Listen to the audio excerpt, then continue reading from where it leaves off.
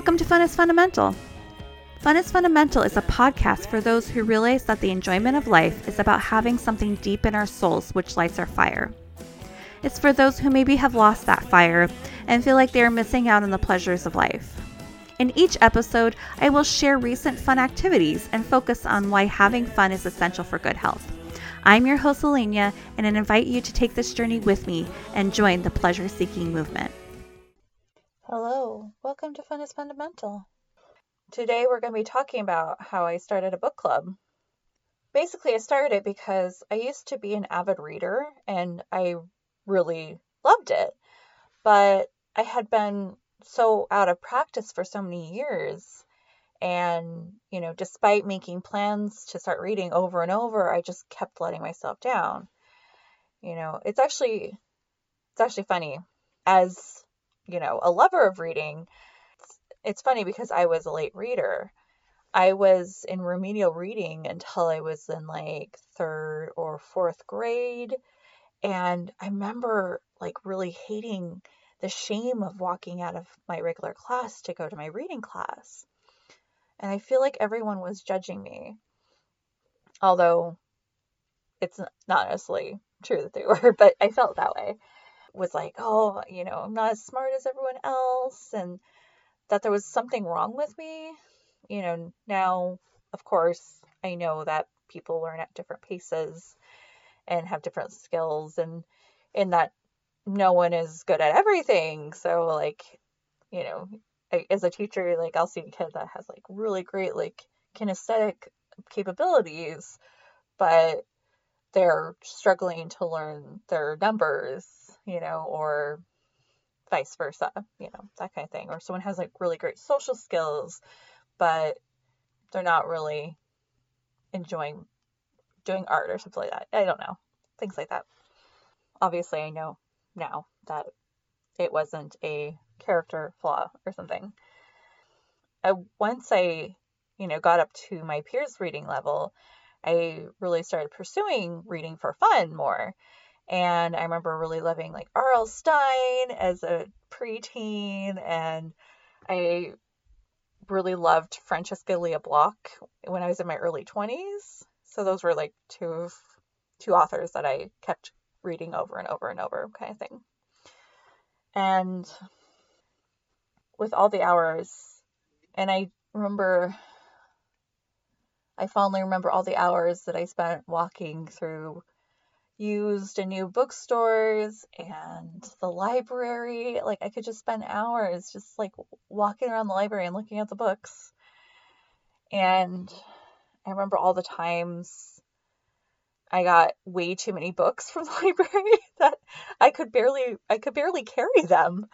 And, and I knew it was impossible for me to read them all, but it just, read them all in 3 weeks, but I just had to, there was just this pleasure of just getting them, My to be read list has always been huge.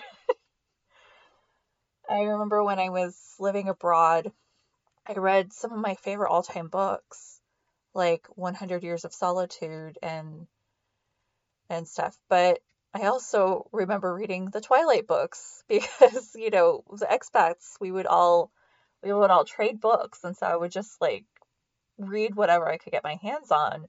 And so Twilight was definitely not one of my favorites, but I still read it. And it's not I remember it as this torturous thing. It was just oh yeah, it's easy, whatever, kind of thing. Some books, it's you forever remember them. In a previous episode, I talked about Geek Love, and that was definitely one of those that was in the expat rounds during my time in Korea and stuff. I realize I haven't really talked probably that much about living abroad on this podcast. I guess just for reference, I lived in Korea for 2.5 years, about 10 years ago, more than 10 years ago now. And then I lived in Ecuador, and that was just for 1 year, and that was about 10 years ago. So, yeah, now you understand that, because I don't know if I've really talked about it much on the podcast. But yeah, I really remember loving that time period of reading when I was living abroad, because it was just like it wasn't always easy to get your hands on an English book, and so I would just like devour anything that I would get my hands on, you know.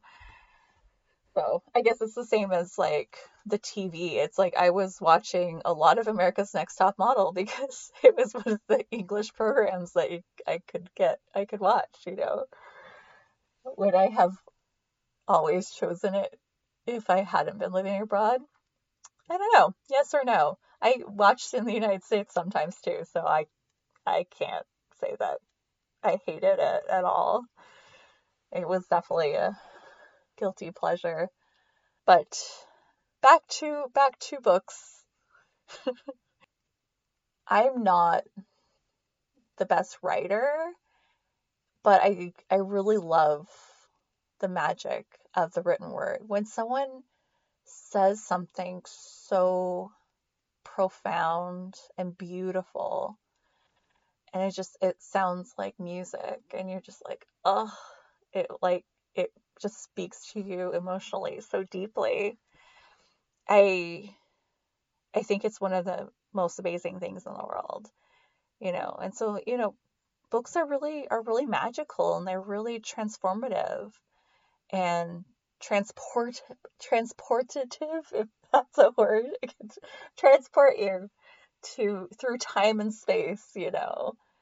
And so I feel so fortunate to just, I mean, I have, you know, access to millions of books, really, you know, in this time, in this time that we live in.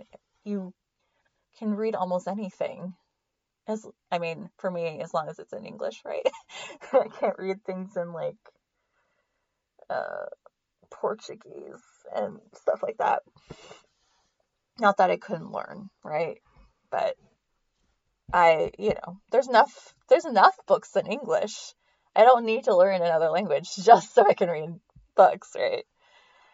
So I looked up how much of the world's population is illiterate, and it actually was way lower than I expected. It's only 14% of the world's population that is illiterate. The literacy rate has basically doubled since 1960. So that's great news for the world, for civilization, that most of the world is literate. Not that everyone has the access to books that I have, you know. When I think about how many books exist, and that no matter how hard I try, I could never read them all, even if I wanted to, it both excites me and it saddens me, because there never will be enough time for me to know everything, to read everything. Of course, you know, the more books that you read, the more that you realize, I don't really like this author, or I don't like this kind of book, or things like that. So I guess that's fine that I can't read everything, right? I will never experience everything. And it's a blessing and a curse, you know, to be, for me and everything else to be impermanent. But I guess that's like also why things are important, is that you don't have forever. And so don't waste your time with the things that don't matter, right? So that's why it's also a blessing. Back to why I started the book club. Gretchen Rubin has a book I think it's called the Four Tendencies. And I am an obliger, which means that I am far more willing to do things for others than for myself. Which, I'm glad that I don't break promises to other people very easily, but I would far, I really want to not have broken so many promises to myself over the years. I've let myself down in my promises so much that I've lost count. And it's hurt my confidence and my ability to follow through with a lot of things. You know, I'm tired of feeling like I fail to meet commitments to myself. But I guess knowing that I am an obliger is why I put the call out on Facebook to see if anyone else wanted to join a book club. And I got 7 people to join. So that was good. I figured that if I had others that I didn't want to let down, that I'd actually read. And so far, it's been successful. But, you know, I'd like to figure out how to keep more promises to myself without having to rely on outside influence to keep me accountable. So, with our setup, we're taking turns choosing books and choosing the locations. And I came up with the idea to do we're doing like birthday order one for like choosing the books, and then the reverse for choosing the locations. And somewhere in the middle it will meet, maybe. So for 8 people, I guess it will kind of meet. We just met for our first book choice, which was my choice. It was The Ocean at the End of the Lane by Neil Gaiman. And I've really liked Neil Gaiman books, and I actually already had this book on my Kindle, and it just was sitting there not being read. So I was like, I had chosen like some other books, and I don't know. It's like, okay, I could choose a fiction one too. Like we choose 3 books, and then we vote on them and everything, and that ended up being the one that we voted on. But it's definitely wasn't my favorite Neil Gaiman book at all. I mean, I would say it's probably like my least favorite. I mean, he still writes absolutely beautiful prose. Like, he has a gift with words. He's a wonderful storyteller. And it elicits really beautiful imagery for you. But apparently it was supposed to be a short book. It was supposed to be a short story. It was a short book. It was a short novel, which was good. I'm glad it was short. But it was supposed to be a short story. And, you know, the plot was just like a bit too thin for a novel, I guess. Which, you know, knowing that it was supposed to be a short story makes sense. Because, you know, and you had to just kind of fill out the rest, you know, like plump it up a little bit kind of thing. But yeah, I've read Neverwhere and Coraline and Stardust previously, and really liked all 3 of those. So, I mean, you know, if this is like the worst of his books, like, he's still amazing. So, definitely not pooping on Neil Gaiman, because he's a great writer. Our first meeting was really nice. We met in this bar restaurant kind of thing that can have dogs, called Norm's. Norm! I don't know if that's where the name came from. Could be. Anyway, in Fremont. It was a beautiful day. And yeah, I feel lucky. It was actually like really warm and really sunny. It was great. I didn't have to wear a coat. Yeah, one of those amazing spring days. Anyway, we started off right away talking about the book, and mostly like talked about some the themes of the book, and, you know, feelings that maybe elicit, and if there was anything that confused us and things like that. But, you know, I would say after like a half hour or something, I don't know, we were just talking about stuff kind of thing. So, we ate, we had a drink, we had some conversation, and then like we were leaving and we were just like walking down the street all together just because it was a nice day. And then, I don't know, we just went home, but yeah, it was a pleasant day. Good way to start a book club. So I think it will.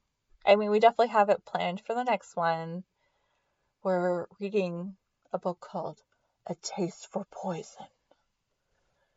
And that it's definitely interesting. I think there'll be some cool things to talk about for it.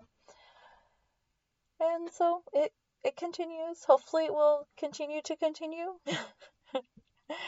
And I look forward to the future meetings and the future books and, keeping up with the pattern of reading and, finding the joy again for reading. So that's good. I went into it to read more, and I have, and so mission accomplished no matter what. So I was looking for a quote about books, and there's a lot of quotes about books because, authors definitely have a lot of love for books, and they have a lot of like ability to use words. So like there's a lot to say. But actually, I chose a quote by Carl Sagan. One glance at a book and you hear the voice of another person, perhaps someone dead for 1,000 years. To read is to voyage through time. That's beautiful. Sometimes when you think about how we are built, like society's built on top of society, it's like everything that is because of what was and, what came before it. And we have all this knowledge because of, what came before us, who came before us. Like, we know about poisons because someone's at some time probably was poisoned by that. And they're like, oh, don't eat that. So you have this knowledge then. Although it's funny, like, reading, like, the poison book. Like, there's some things that you're like, wow, they didn't realize that this was so poisonous. Like, they were using it for, like, tonics and stuff like that. And, like, I mean, I guess it's, like, the same thing with, like, radiation. Like, there were people, like, using it as, like, medicine. Like, well, obviously, it's still being used as medicine. Radiation for cancer. But, like, people were, like, taking, like, tonics and, like, destroying their bodies from the inside out. And things like that. So it's like not even that long ago that like some of these like things were being discovered. Anyway, I guess also like the whole idea of, I mean, this being Carl Sagan, it's like, yeah, it makes sense. That we're all basically made of the same materials as the stars. Like we're all just energy, these energy bags, right? And yeah, we're recycled stardust. It's all very beautiful and poetic, right? So, of course, we can time travel, right? By reading books and, and that we're connected to that which was, So, I guess that's about it for today. I'd love to talk more about books. Find me on Instagram and tell me your favorite book. You can find me at Fun is Fundamental, or you can email me at funisfundamentalpodcast@gmail.com. I'm also on Facebook, Fun is Fundamental Podcast. I'm sure you see a theme here. And I hope that you have a good week. Read a good book. And I'll talk to you in 2 weeks. Love ya. Bye.